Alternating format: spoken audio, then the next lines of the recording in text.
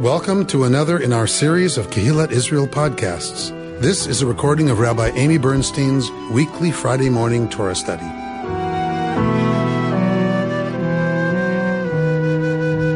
This week we are in Parshat Balak. Often Balak is read with Chukat. It is a double portion.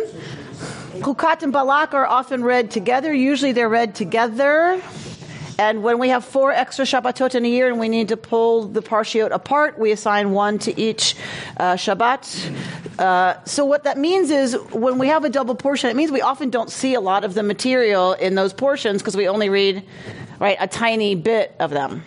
So we read Chukat last week, we're reading Balak this week, and we're taking Balak and cutting it into thirds because we're reading on the second triennial reading of every parsha. Some parshiot, the meat of the action happens in one portion. So if you cut it in thirds, you're left with, not such a rich collection of stuff going on. Having said that, we're going to dig into a third of the story of Balak and see what we can dig up. Why do we read it in thirds? Because it's too much to read all on an annual cycle, to read the whole portion annually. It's too much. Some people do that, though? Yes. It is an ancient practice to read on a triennial cycle. Then it became normative, like most of our grandparents would have read on an annual cycle. They read the whole Parsha each year, but that puts you in synagogue until 1:30 in the afternoon. And our Jews will not do that. They will not do that. So a lot of synagogues read on a triennial cycle. Reconstructionism tends to read on a triennial cycle.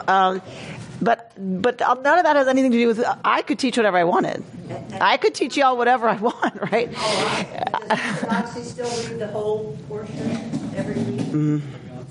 So I choose to read on a triennial cycle or teach on a triennial cycle, and I have since the beginning, because I noticed that it's very tempting, right? If I'm teaching you Balak, it is very tempting for me to go to the part of the story where there's the donkey, the talking donkey, and the angel, and right, that's the interesting part of the story. That means every time we came here, that's where I would want to go, because it's really hard to sit with other material and go, I got to find something here.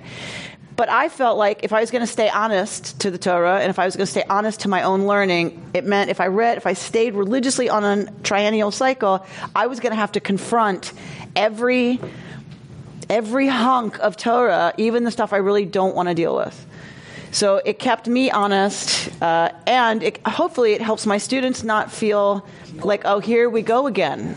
That parsha, we're going to do the Shema, right? Or we just get pulled easily to the highlights, and then we miss some of the other material. That really helps clarify. You'll see today, like I had to dig. For the few of us who are not familiar, could you relate the story quickly?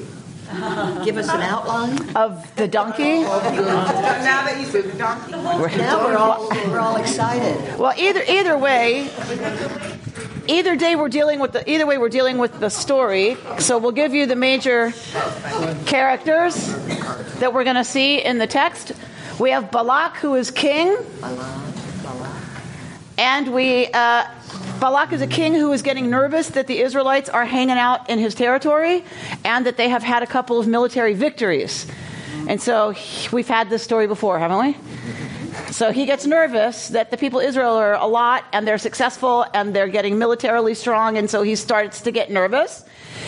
And so he decides that the best way to keep them off balance and lessen their chances of threatening his kingdom is to hire the famous execrationist Balaam.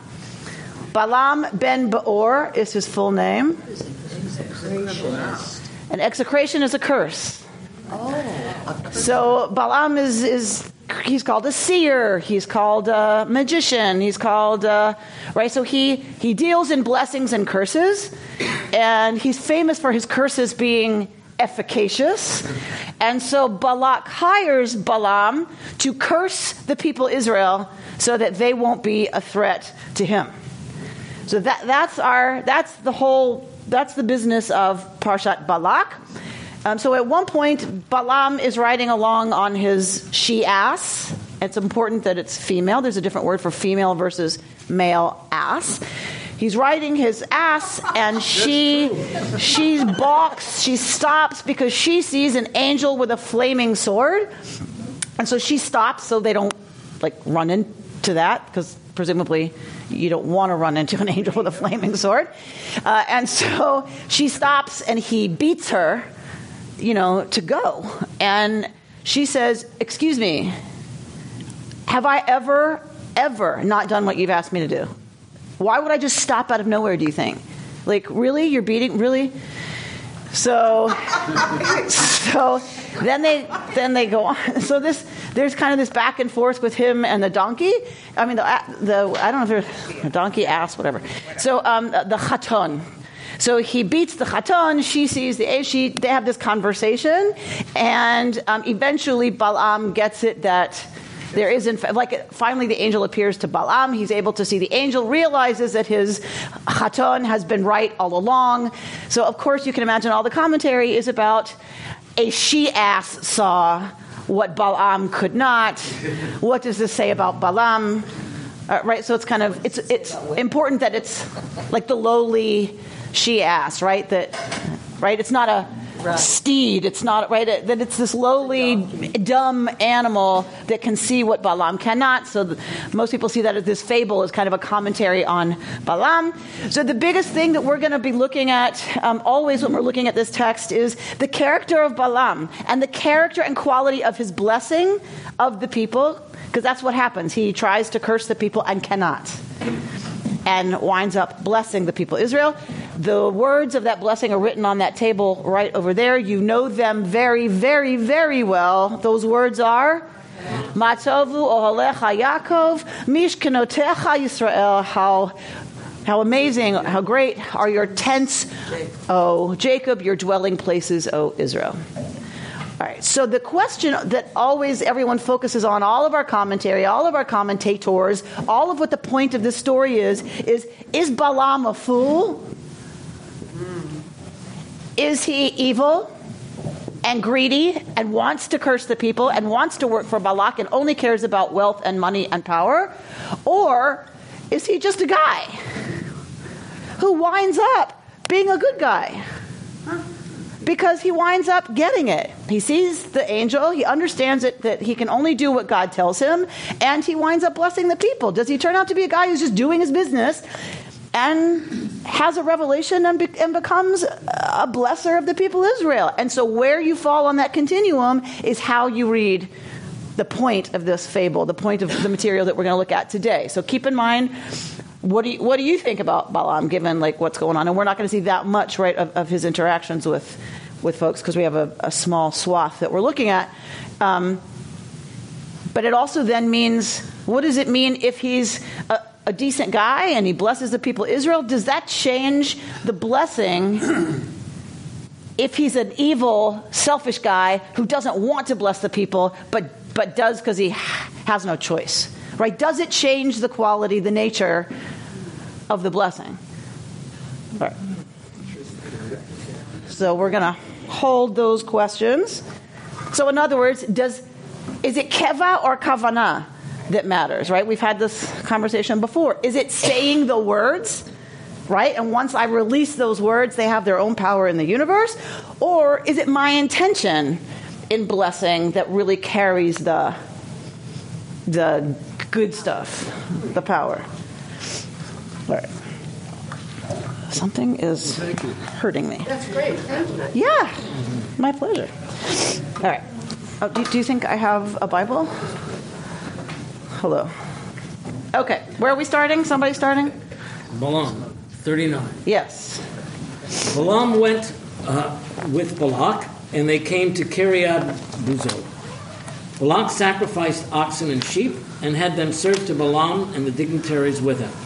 In the morning, Balak took Balaam up to Balmot Baal. From there, he could see a portion of the people. Balaam said to Balak, "Build me 7 altars here and have 7 bulls and 7 rams ready here for me." Balak did as Balaam directed, and Balak and Balaam offered up a bull and a ram on each altar. Then Balaam said to Balak, "Stay here beside your offerings while I am gone. Perhaps the Lord will grant me a manifestation, and whatever he reveals to me, I will tell you." And he went off alone. God manifested himself to Balaam, who said to him, "I have set up 7 altars and offered up a bull and a ram on each altar." And the Lord put a word in Balaam's mouth and said, "Return to Balak and speak thus." So he returned to him and found him standing beside his offerings and all the Moabite dignitaries with him. He took up his theme and said, "From Aram has Balak brought me, Moab's king from the hills of the east. Come curse me, Jacob. Come tell Israel's doom. How can I damn whom God has not damned? How doom when the Lord has not doomed? As I see them from the mountaintops, gaze on them from the heights, there is a people that dwells apart, not reckoned among the nations. Who can count the dust of Jacob, number the dust cloud of Israel? May I die the death of the upright. May my fate be like theirs." Okay. All right, so Balaam went with Balak, and they came to Kiryat Chutzot. Balak sacrificed oxen and sheep. So the king is trying to influence, right, the power, the chazaka of the execration by offering hugely expensive animals, right? The really, really expensive ones are the bull, right, the really big ones.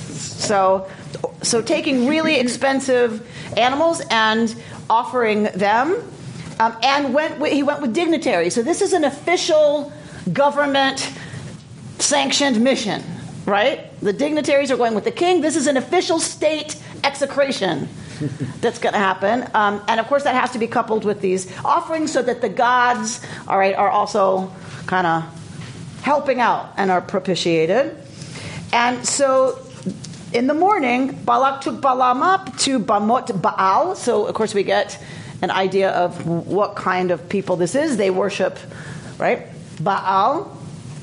And the high place of Baal, which is often a holy place. But from there, you could see a portion of the people. So, presumably, it helps to see what you're about to curse.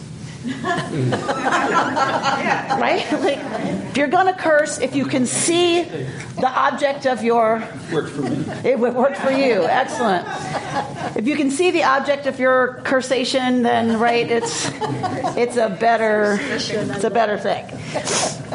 So Balaam says to Balak, "Build me 7 altars here and have 7 bulls and 7 rams ready here for me." So this is getting hugely expensive, right? But it's also like superpower, right?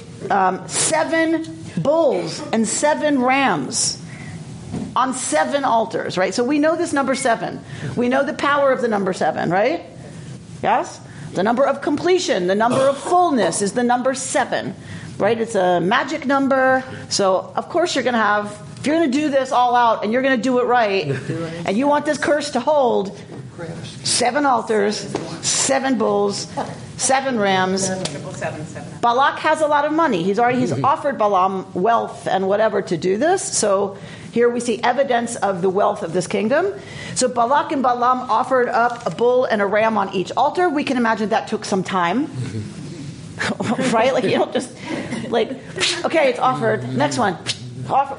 You have to drain the blood. I mean, this is a long process. So it's pretty bloody. This is a huge scene. Imagine like a movie producer, right, producing this scene. It would take a long time, and it would be huge. The retinue of the royal whatever standing around, and the officiants and the blah blah blah. Would the whole community be there too? I don't know, but I know that the fancy people are there. Just the fancy dignitaries. The dignitaries. The dignitaries of Moab. The fancy people are there. Then Balaam said to Balak, "Stay here beside your offerings," meaning you're going to stay in front of the offerings to the gods. Perhaps, and here's something that gets interesting, Ulai yikare yud he vav he likrati. Perhaps Yud He Vav He will grant me a manifestation, right? The likrati. Maybe Yud He Vav He will come to meet me. Udevar, right? And I will get a dvar. I will get a word. Ma yira'eni, what is shown to me, v'higadati lach vayelech shefi. What's revealed to me, I will say to you. V'higidati, I will tell you. Vayelech shefi, and he went off by himself. Why would he be dealing with Yud-Heh-Vav-Heh, the God of the Israelites, and give him legitimacy? Yeah. Because this is the Israelites' book. And they wrote it. We wrote it. We wrote it. We get to pick. What do you think? He obviously had some kind of prior relationship that he knows, I'm going to go talk to God now, Yud-Heh-Vav-Heh. Yes. And then later he says Elohim. So I'm wondering if they are both, in his mind, the gods of Israel, or how he looks at these names of God. So in chapter 22, we already have Vayavo Elohim el Bil'am, Vayomer.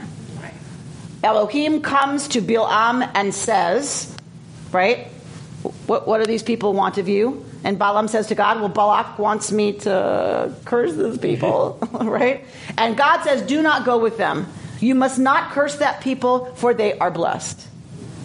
So Balaam has already had contact with Elohim, and so possibly he knows Elohim to be Yud-Heh-Vav-Heh, or that manifestation he understood is the God of Israel, right? But it's clear that he connects Yud-Heh-Vav-Heh to this experience of having been told this people is, don't do it, this people is blessed. Were they polytheists? Yes. People? So he would have no problem believing that this is the Israelite Correct. God and that's another God. Correct. Baal told me this, Asherah told me that, Yud-Heh-Vav-Heh told me so-and-so. Plus, he went ahead to see Balak, and on the way, he got a little warning. He asked Saul, but he didn't. Right. So we have this whole Angel. this whole angel business, right, happening. So clearly Balaam knows that, right, that he's not supposed to do this. He's not supposed to curse the people. What was I going to say? I can't help you. Too young. I'm, Okay, I remember. Why do you think Balaam was given such an honor to speak directly with God when only Moshe was the only other one to speak directly? it doesn't say he spoke directly with God, face to face. Well, Yaakov, this one, that one, they all, Vayomer Elohim, and God says to them. We have lots of instances of people, right, getting instruction from God. This is different to me because he seems to know God's going to respond. The other ones, they just kind of appear, God appears and starts talking. This one seems to know, I'm going to go and I'm going to have some kind of interaction with God. And other than Moshe, I can't think of anybody that... Well, I've just been reading about the priestly author. I found a quote in a book, and then it quoted, because I'm such a nerd, I went to look up the article that it was in, and the article was in a collection of articles in a book, so I had Eleanor order the book.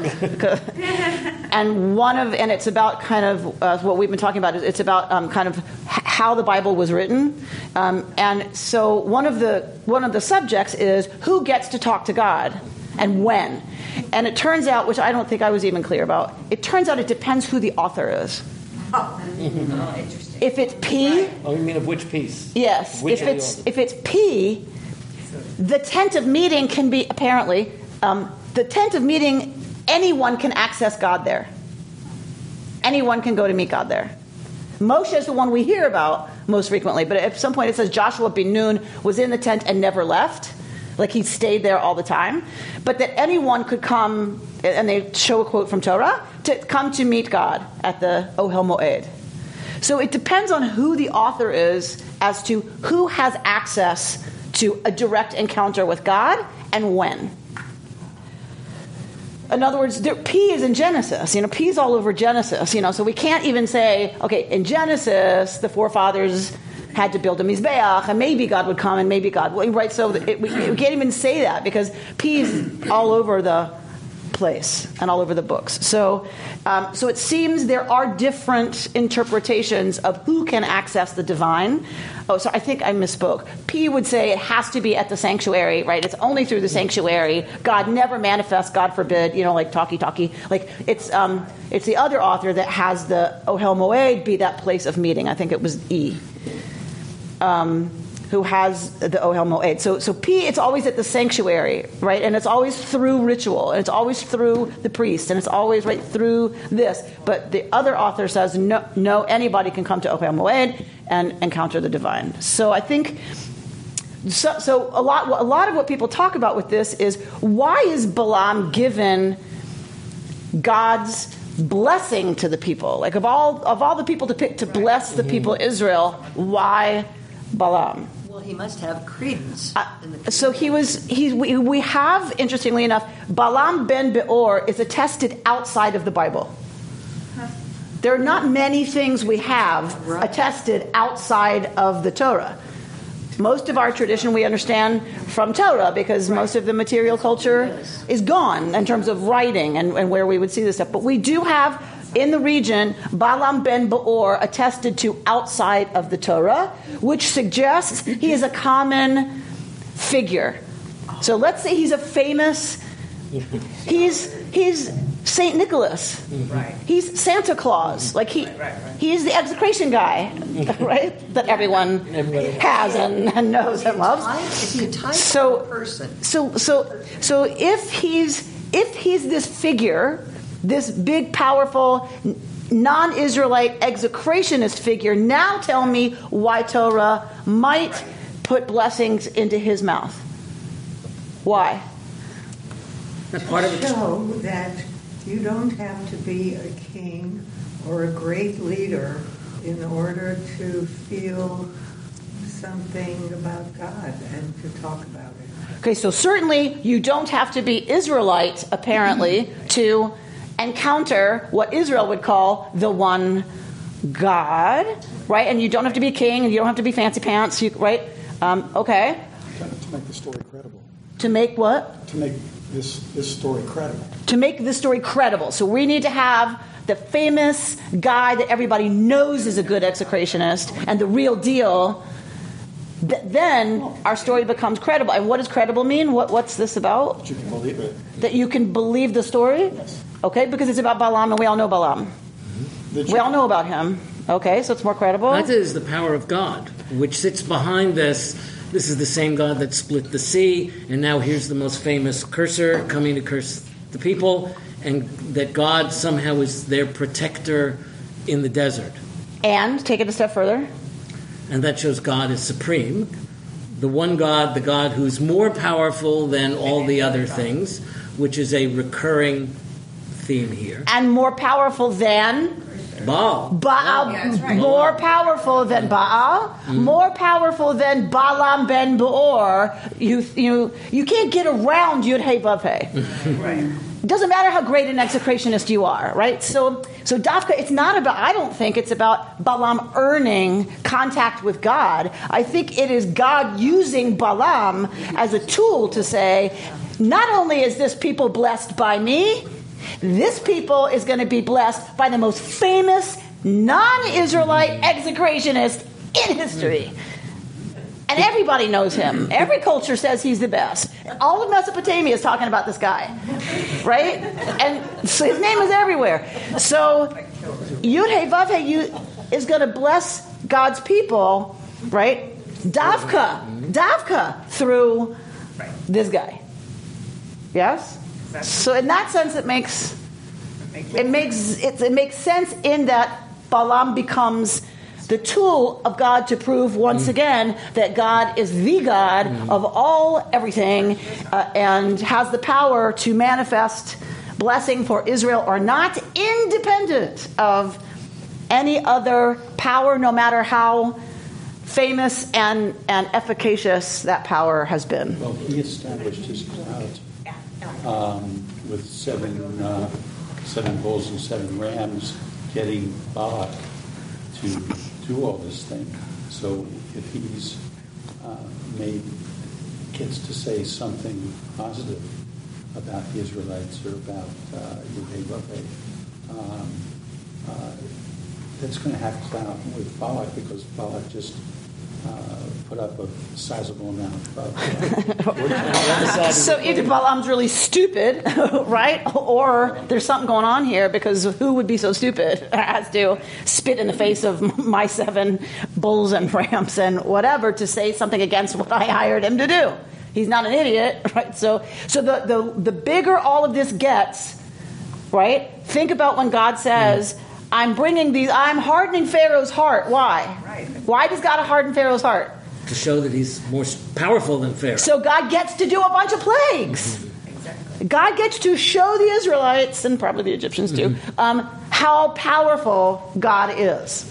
Right? So the bigger all this gets, the more powerful Yud-Heh-Vav-Heh is in the story. There's many things throughout this whole desert experience that are showing the power of God in many different ways. Yes. And that it is God that was freeing them and not by their own power. Whether it be the parting of the sea, or the manna that God brings, or water from a rock, ultimately, or here to prevent the cursing. Right. Okay. So, perhaps God will speak to me, and I'll tell you what God says. He goes off alone. God manifests God's self. Vayikar Elohim el Bilam. So God manifests. So it's an interesting word here. Aviva Zornberg picks up on Vayikar. This is not the word we usually see. It's either Vayar, and God appears, or God Vayomer Adonai el Moshe, right? Lemor, God says to Moshe saying. We don't usually see Vayikar, that God shows up, like materializes. Like, think about Star Trek and the transporter, right? So it's kind of like God goes and manifests all of a sudden. Vayikar Elohim el Bilam to Bilam Vayomer, and says Elav, and says to him, right? I have set up 7 altars and offered up a bull and ram on each altar. Wait, what? God manifested to Balaam, who said to God. Right? I have to look at the English to see that Vayomer Elav usually would mean God saying to him, meaning Balaam, but in this case it is tortured, and it's Balaam says to God, I have set up the 7 altars and offered up a bull and a ram on each altar, and God put a word in Balaam's mouth and said, return to Balak and speak thus. Vayasem Adonai davar b'fi Bilam. God literally puts a word into his mouth and says, now you're going to go back and say this. Aviva Zornberg has a very graphic image of this being a bit in a horse's mouth. And how does a bit work? You puncture the cheek of the animal, which is very sensitive. So then when you pull on a rein, I wrote English, so when you pull on the rein, right, you're pulling on the mouth, which is very sensitive. So the horse doesn't want to be in pain, the horse turns. So Aviva Zornberg is talking about, it's okay, it's all right. So Aviva Zornberg is talking about this as, this is not the way we think of prophecy, like you shouldn't think, so how is she reading Balaam? Right. Remember I said how we read Balaam is how we interpret everything that happens. So how does Aviva Zornberg interpret Balaam? He's being forced to do this. He's evil. He's greedy. He's a fool. He just wants money, and he'll do whatever it takes for that. And he's being forced by God to do this. And it's like a bit in his mouth, this davar. So now God can just turn Balaam however God wants to, and Balaam has no choice. And I'll read you a little bit of what she says, because I think it's interesting. She says, so this is a punishment. Because what is Balaam's power? Cursing, Spitting, saying. And now what's happened? He's blessing, and he has no choice. The davar now becomes something that twists his mouth. And even though he's trying to curse Israel, look what, right? So it's not just God wants to bless the people, and instead of cursing, he blesses. Instead, for Aviva Zornberg, this is much, I don't want to say darker, but it's a lot deeper than that. God is punishing Balaam by twisting his gift. He no longer has control of his gift. What is more threatening to a poet, and she uses that word, a poet, than losing the capacity to create with the word reality? Jana. Is there any parallel between the fact that Balaam is being treated like an animal? Kind of, just like, so that we have these 7 sacrifices going on, right? I don't know. Is there any talk about that? Tell me the animal you think possibly Balaam is being compared to with her. The ass. Yes. Right. Okay. You beat the donkey. Right. You beat her. And she was trying to save your life. She saw something you couldn't see, you stupid human, and you're beat because you're so intent on getting your wealth and power and fame, so you beat the crap out of her. Well, guess what? Yeah, now you beat Right? He winds up being, according to this is all Zornberg, but I think she's got a point, But so he winds up being, led around by a bit in his mouth, right? You think you're so above this beast of burden, right? And So you're no different. Right. How do the commentators connect the beating of the she-ass? And I go back to last week, there was a beating of a rock with a stick. I think in both cases, this is just off the top of my head because I didn't prepare that text, so that's kind of off limits, frankly, to ask the rabbi about the text she hasn't prepared. It's too obvious a parallel. Somebody had to be. Somebody had to do it. So, my kishkas tell me they're both indications of human beings who are so caught up in their own power and desire and their goal for about them, and that action is like, okay, see, right. This is what God's like. This is what I'm dealing with, right? So Moshe does it, and then this guy, Balaam does it as well because they're so caught up in their stuff. For Moshe, and this guy's probably pretty angry too. The beast keeps stopping. Mm-hmm. It won't go. It won't do what he's telling it to do. So he's getting really frustrated and really angry, as was Moshe. So in both cases, I think it shows our human flaws, and also I think is a negative commentary on those people's ability to control or look up from their own. They have anger issues. We were just having this conversation last night at dinner. My friend Panina's here from Israel with her partner, and we were having this conversation, and we were talking about anger and temper. And Judy and Panina's partner, her partner's probably in his 60s, late 60s, and we were talking about anger and how it changes over time. Like, does your temperament change? And both Judy and Elliot both said, I used to have a terrible temper. Right? And Panina was like, well, how do you change that? Did you change? And I think both of them, and Elliot didn't talk a lot, but I think he didn't disagree, so I think he agreed, that it's about getting to a point in life where it's like, is it worth it? It's like, I'm still mad, but then you're able to kind of go, you're so mad, really, about that? Really? Is it really worth my time and energy and all the working up that's going to happen for me to be so angry about that? You know what? It's not worth it. I can let it go. Right? And so, I don't know what my point was about that. So some people evolve into that, right? And then I think one of the things we talked about last week is that possibly part of that story is that Moshe hasn't.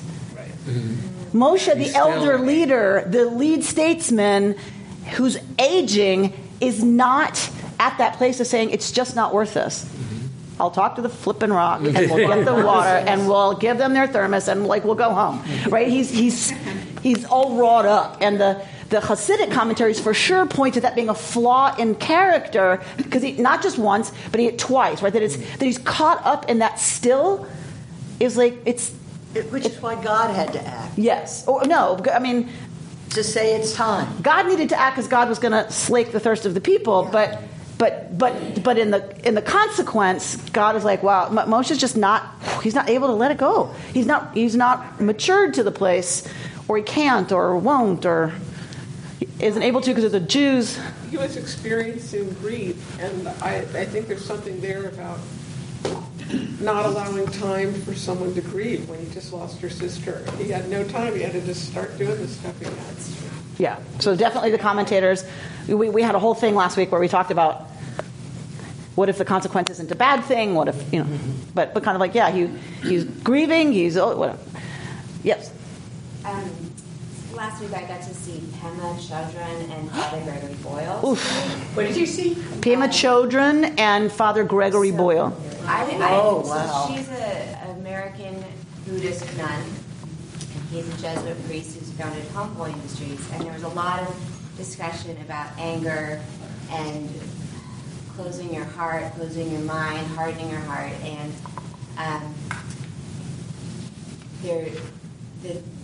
what was sort of her take on things. And she's a very sort of plain-spoken and frank, wise person who said this anger, it's not necessarily an age issue, but it's certainly the goal is, she would say, to not act in anger towards anyone.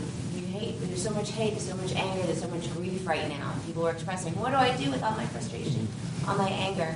And she said, if protests come out of anger and hatred and fury, then it's really no different than, or no better than, all the stuff that you're protesting against that is also motivated by closed hearts or closed minds.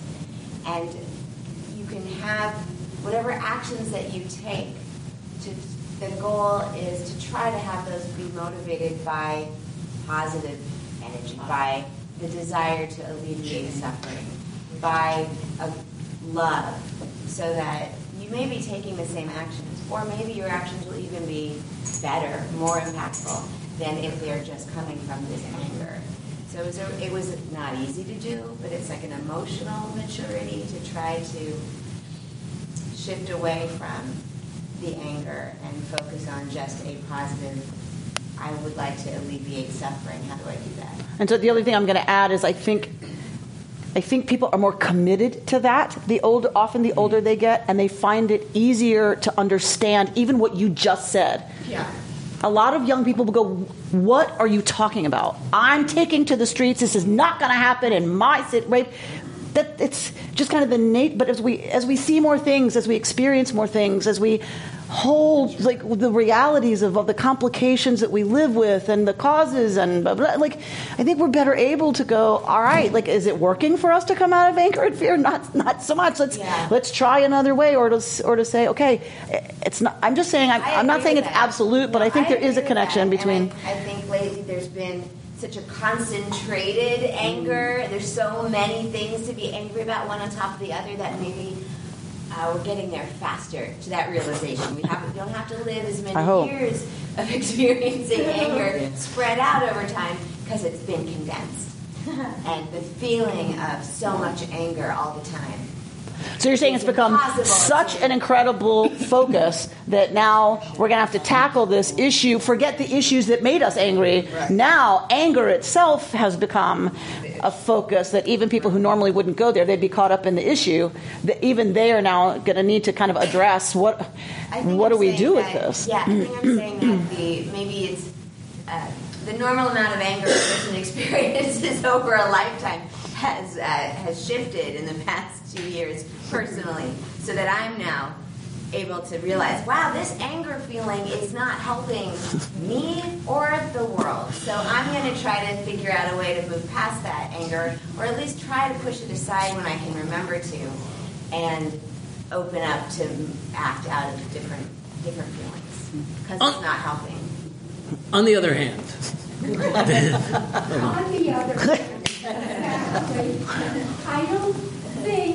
I think it's a sort of ageist kind of thing to presume that because a person is older, they can get past and let go of anger.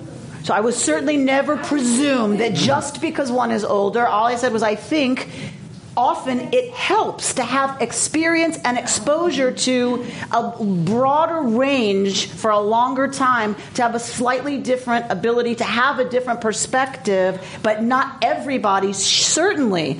Young people can have it too, and older people, I know who you work with, so I know, right? I think it has to do more with wisdom than with age. And because this leads me to think of what happened in Long Beach this past week. If you read in the newspaper, this guy who shot and killed the people in the newspaper. No. The old folks' home. The 77-year-old firefighter. He was in a building that was a HUD building for low-income people who are older adults. So it wasn't an old folks' home, but he was 77 years old, and he was angry. He wasn't angry at the fire chief. He was angry at his upstairs neighbor over a long time, and he was 77 years old. So I think to presume that older people are sort of docile and Paula, I would never presume that older people of the people of Israel are docile. I have worked in this business for a really long time.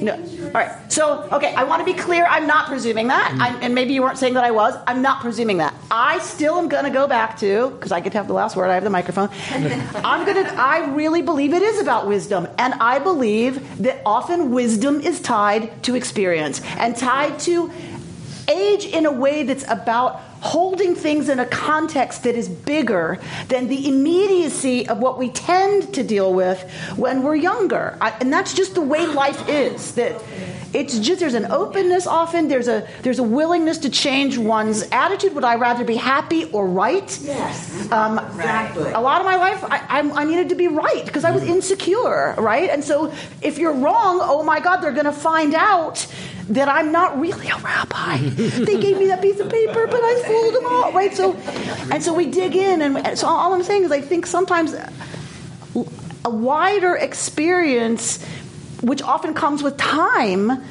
meaning you get more experience because you've lived a longer time, I think can predispose us, if we're about pursuing it, wisdom. And I frankly I think we've lost that. And I think we live in an ageist culture that doesn't recognize that nearly enough. I'm not suggesting just because you're old this and therefore it's ageism. I think it's the reverse, that we live in a culture that glorifies how hip and cool and into the current moment thing you are, and that's what gives you power and status and all that. And I believe that we've lost the recognition that there is a wisdom and a breadth of experience and a depth of perception that sometimes only comes with time and with having more experience. And I wish we lived in a culture where it was flipped around again, where elders were recognized as people to go to because they have experience and they can help you contextualize your life and your little petty whatever. And it's not petty to you because it's something that's really happening for you. But we've lost the respect for our elders, that they deserve at least the presumption that it's possible that they're right and that they have more wisdom than we have. And it makes me very sad. And I know you want to talk, and I'll get there. And then I'll leave this bird. It's okay. I'll leave it in a minute. But I want to say the other thing is that's really exacerbating this, and the research is showing this, is that young people are now the experts on everything because they are native speakers of technology. I speak with a very thick accent, and the generation above me is working to translate every second. The phone rings, and it's like, wait, what's that word? What's that word? Right? It's translating all the time. I speak with a heavy accent, but my daughter is a native fluent speaker. So what has this meant? If I'm sitting at my computer and I'm frustrated, what does my daughter do?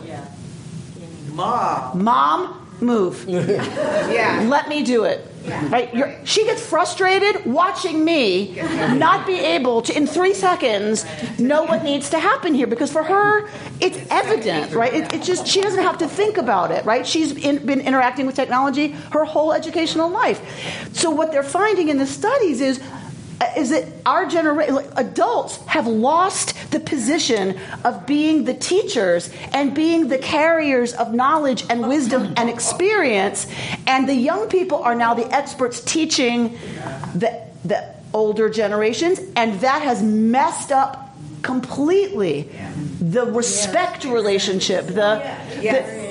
Young people used to have to go to their father and say, how do I do this? Like my carburetor is, or whatever, and so it's a real challenge right now, and a real challenge for our society and for our elders, who I'm becoming one of rapidly. The way it's flipped over, because I think it's totally unhealthy for our society to be looking at young people as the ones with the wisdom or the answers. That is really terrifying. Jody, I know you've been waiting to speak. But in life, which is what you were saying before, as the elders should have wisdom. And I always think about Eric's 8 stages of pen. In the end, if you go through the 8 stages, you end up with wisdom. And those that don't end up angry and bitter. There's anger and bitterness. So, and as witnessed by that person who's 77. So, I think it is exactly what we're teaching now, and that young people might know technology, they might know what shoe is stiffer or whatever, but really in personal relations and how to approach life and how to deal with life, it is the elders. Because if someone's showing up in the same dress as you at a party, it's not that important. But when you're 13, it's a big deal. It's a catastrophe. What are you talking about? We have to be clear to differentiate knowledge and technology from wisdom. Of course, because they equate them. They think they're so smart and they know everything because they have this control of technology. It's really scary. And yet, let's not forget that I think respect should be a mutual situation. Of course. When I look at our Parkland teenagers and no, of course, absolutely. There can be wisdom, and it shouldn't be dismissed by any age. No, of course not. Absolutely not. Real quick, I have to respond to what Laura said about anger. Okay. Because part of what the rabbis say is that we all have a Yetzer HaTov and a Yetzer HaRa. Yes. And we have a positive and a negative, and part of the negative is anger. Yeah. And that can't be eliminated. The idea is that God put it there for a reason, and the issue is not eliminating these, but how do we channel it into a more positive way. So Judaism is definitely, as I understand it, not pacifist and not trying to eliminate anger, but trying to say, how do we take anger and put it to a better thing? And in that way is very different from Buddhism. Yes, and we're going to do mindfulness meditation in a while, and so I've read a lot of Pema Chodron, and she's fantastic. And I think the way we bring that together is, you're right, we're not Buddhist, right? We're not pacifists. We're not going to say, okay, the goal is to move past whatever. But in mindfulness practice, which she is a practitioner of, I think what we do Jewishly about it is to say, okay, so she has this thing about start where you are and take your seat and just you hold your seat. And so we hold our seat, and when we hold our seat and we get quiet and we sense that anger, if we think about what's happening in our times and that anger is there, the goal is to hold that, to experience that, then to breathe through it, right? And to do exactly that, to focus my attention on committing myself to those right acts in the world that will address the cause of my anger. So that the anger no longer defines my action. It takes you over. It doesn't take me over, but I don't deny it either, right? I sit present with it, but I hopefully work with it in a way that I'm able to get to a place of love and of the soft heart and of, okay, so how do I help alleviate the suffering that all of this business that leads to some of this violence, because the suffering is what leads to violence, and then violence causes more suffering. Right, so it's that horrible. So how do we break that cycle? May I ask a question about Torah that you brought up earlier? About P and the writers, different writers of the Torah. How many different writers have been identified as participating in the writing of the Torah? How are they identified? Most sources agree J, E, P, and D. We've talked about this before. Right. J, E, P, and D. Okay. The Yahwist, the Elohist, the priestly author, and the Deuteronomist. And we've talked about that we've added to P, H, which is the holiness code. The priests who are responding to the early prophets. And are they identified by writing style? Yes. Or use of language? Yes. Which is writing style? Yes. And often what their interest is. All genealogies are P. Okay. This one begat, this one begat, this one begat. This one is always P. Okay.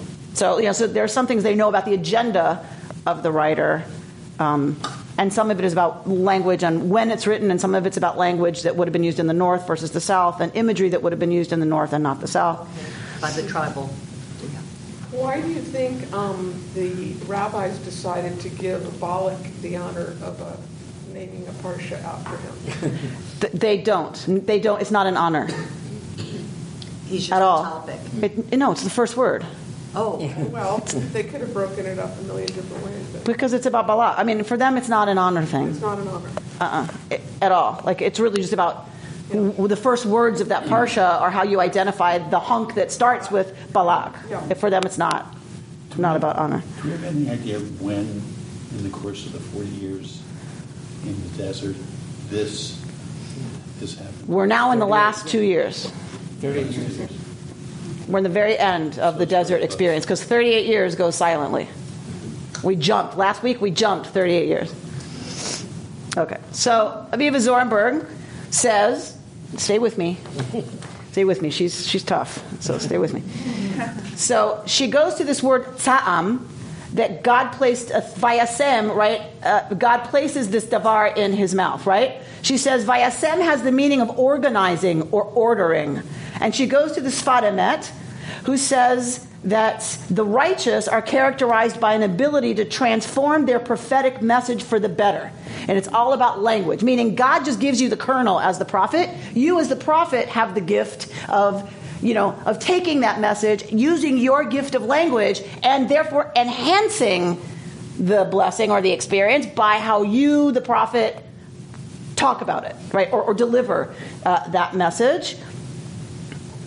Moses is implicitly the archetype of this creative power.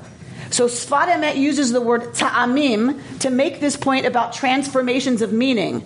Ta'amim refers to taste, meaning, sense, punctuation marks, cantillation marks. The ta'am can turn the sense of the words from one extreme to the other. And what she's going to say, if you look at the book of Job, it says, what is the fate of the wicked? God takes away the ta'am of elders. So what would most frustrate an elder would be to lose the capacity to express wisdom, to express meaning, right? To express all of that, because that's their bailiwick. So she says about Balaam, if he has lost the ta'am of language, its taste in the mouth, he has become an automaton. He is like the undead, possessed by an uncanny animation. Right? So just think about that. Which is what we see. Right, so The Walking Dead, I mean, some of us have a very, very vivid image when we think of The Walking Dead. Right?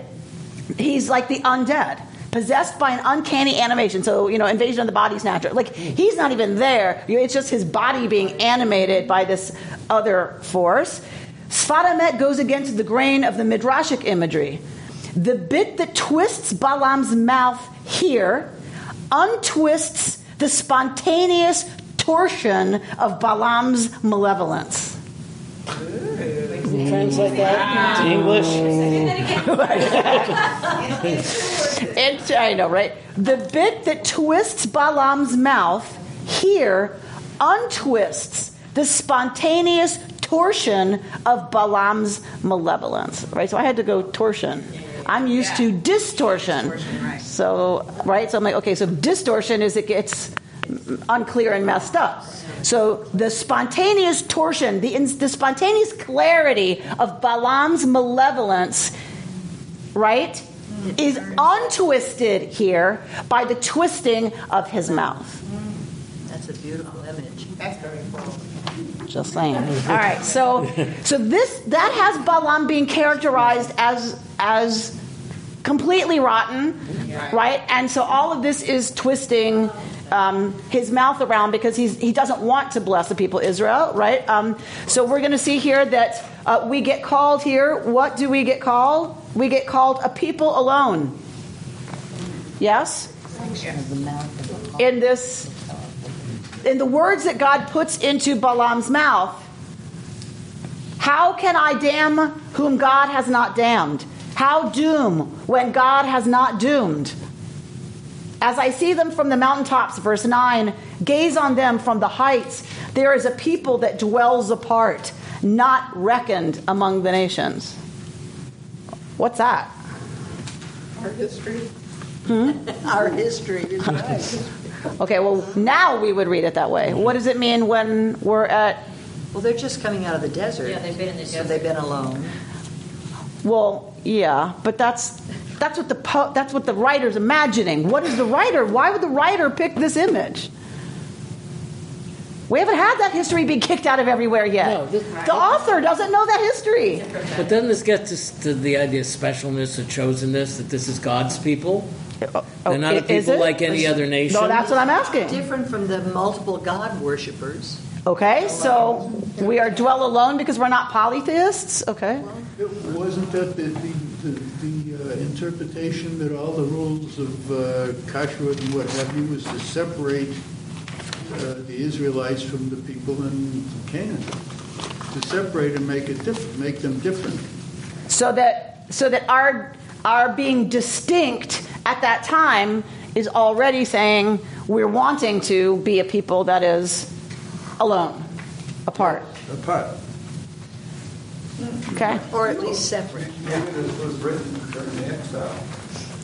So now Sheldon's going to the documentary hypothesis and saying possibly this is a post-exilic source that we have here. Could it be prophetic? Could it be a prophecy? If you believe in prophecy, then that's a possibility. Yeah, but otherwise, what? If it's a prophecy, it's supposed to be a blessing, right? So, like, if it's does the person writing it is it really a prophecy about the future? Okay, maybe. I mean, I don't, whatever. But because it's odd, it's odd to put a prophecy about the people being alone in the mouth of Balaam, who's blessing instead of cursing. Does that make sense? Yeah. All right. So, of course, our tradition goes crazy with this because it just can't stand it. And it's a love letter from God, right? So a couple of interpretations are that badad means, it's a stretch. You got to stay with me. It's a stretch. I know it. Ba, dad. And in this case, translating the word dad as breast. Ba, dad. What's ba? There comes the breast. So that what it's saying is Israel's is badad.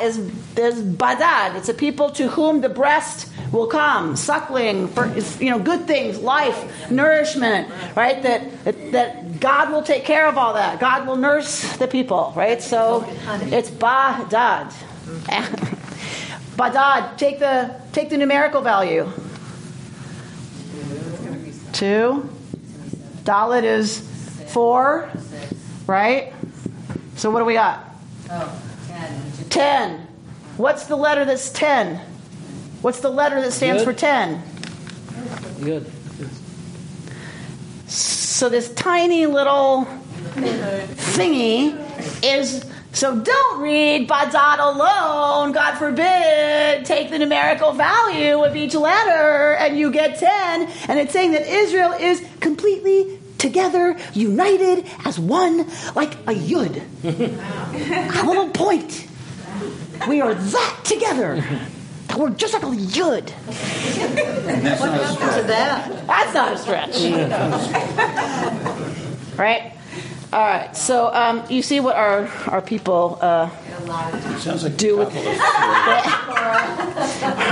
right? Yeah. Okay. You got the handout? Yes. Do I have one? Carol, can I borrow someone's, and then if you'll share, I'll give it back to you. Blessed and a source of blessing. This is Rabbi Bradley Shavit Artson. So he talks about every year we read the remarkable story of the Gentile king Balak, blah, blah, blah, blah, blah, blah, blah. Come down to Balak demands, right? Balak demands that Balaam curse the Jews so that they will be easier to defeat in battle. Now, watch how he's going to read this, right? It all depends how you read Balaam. Faithful to God, Balaam explains that he cannot curse or bless without first receiving divine authorization. When he asks God what to do, God tells him, do not curse the people, ki varuchu, for it is blessed. What is God really saying about us? In what way are the Jewish people baruch, blessed? The medieval commentary Lekach Tov understands this phrase to mean that we are blessed because of the zechut avot, the righteous deeds of the patriarchs and the matriarchs, our ancestors. Their goodness was such that God blessed us with an irrevocable blessing. We, their later descendants, benefit from their blessing to this day, right? Because the question has to be, you can't bless them, you can't curse them, for they are already blessed. Well, what does that mean? right? So, in this case, he quotes Lekach Tov, and Lekach Tov says they are blessed because of the deeds of their ancestors, the righteousness and goodness of their ancestors, meaning they didn't earn it. It's not about them, but they're descendants, and so because we are B'nai Yisrael, the children of the descendants of Israel, we are blessed. It's just how it is. Another related way to understand this verse is to ask ourselves in what way we are blessed. It does sound like God is saying that there is some intrinsic blessing with which we are imbued. How are the Jews blessed? We are blessed with a rich memory, he says. As a people, we enjoy a continuous identity stretching back to the very earliest layers of human history. From Abraham and Sarah down to the youngest Jewish baby alive today, we know where we come from and we know who we are. In an age of rootlessness, in a time of confusion about identity, we Jews have the luxury of knowing our beginnings and of identifying with our rich and vivid history, our varied history. As the Pesach Haggadah urges, each generation understands the history of the Jews not merely as something from the past, but as something informing our own identity today. We were freed from Egypt. We fashioned the Talmud. We explored the depths of Jewish philosophy and Kabbalah. We enjoyed the modern fruits of emancipation and of Zionism. Right? So to say we, not they did that, but we. Someone just called me, I told you I was getting some hate mail for that e-blast that I sent out about the children at the border. And so one of the guys, thankfully, wasn't hateful, but he said, this is really distressing to me, blah, blah, blah, blah, blah. Can I come in and talk to you to clear the air and to get your perspective? I said, I said to him, look. He goes, because I disagree, and I said, look, our holiest collection of stuff is the Talmud. It's one of our greatest collections of holy literature, and it's all arguing. It's all rabbis arguing with rabbis who are already dead. Right? They argue 3 generations back. We can't stop arguing. I said, for us, that's a holy endeavor, right? And I think that's what he means here. I didn't say, well, our ancestors who wrote the Talmud would say, right? I said, we are the people of the Talmud. It's alive. This is who we are, and just to be able to say stuff like that and mean it and believe it and experience it is something that many people in our society today don't have. They're so unrooted, including my own daughter. I get it, but it's I think he's 100% right. What it means to be part of a people gives us a sense of we that is continuous for thousands of years, and that is truly a blessing. I couldn't agree more. We are blessed with a wise and profound way of life.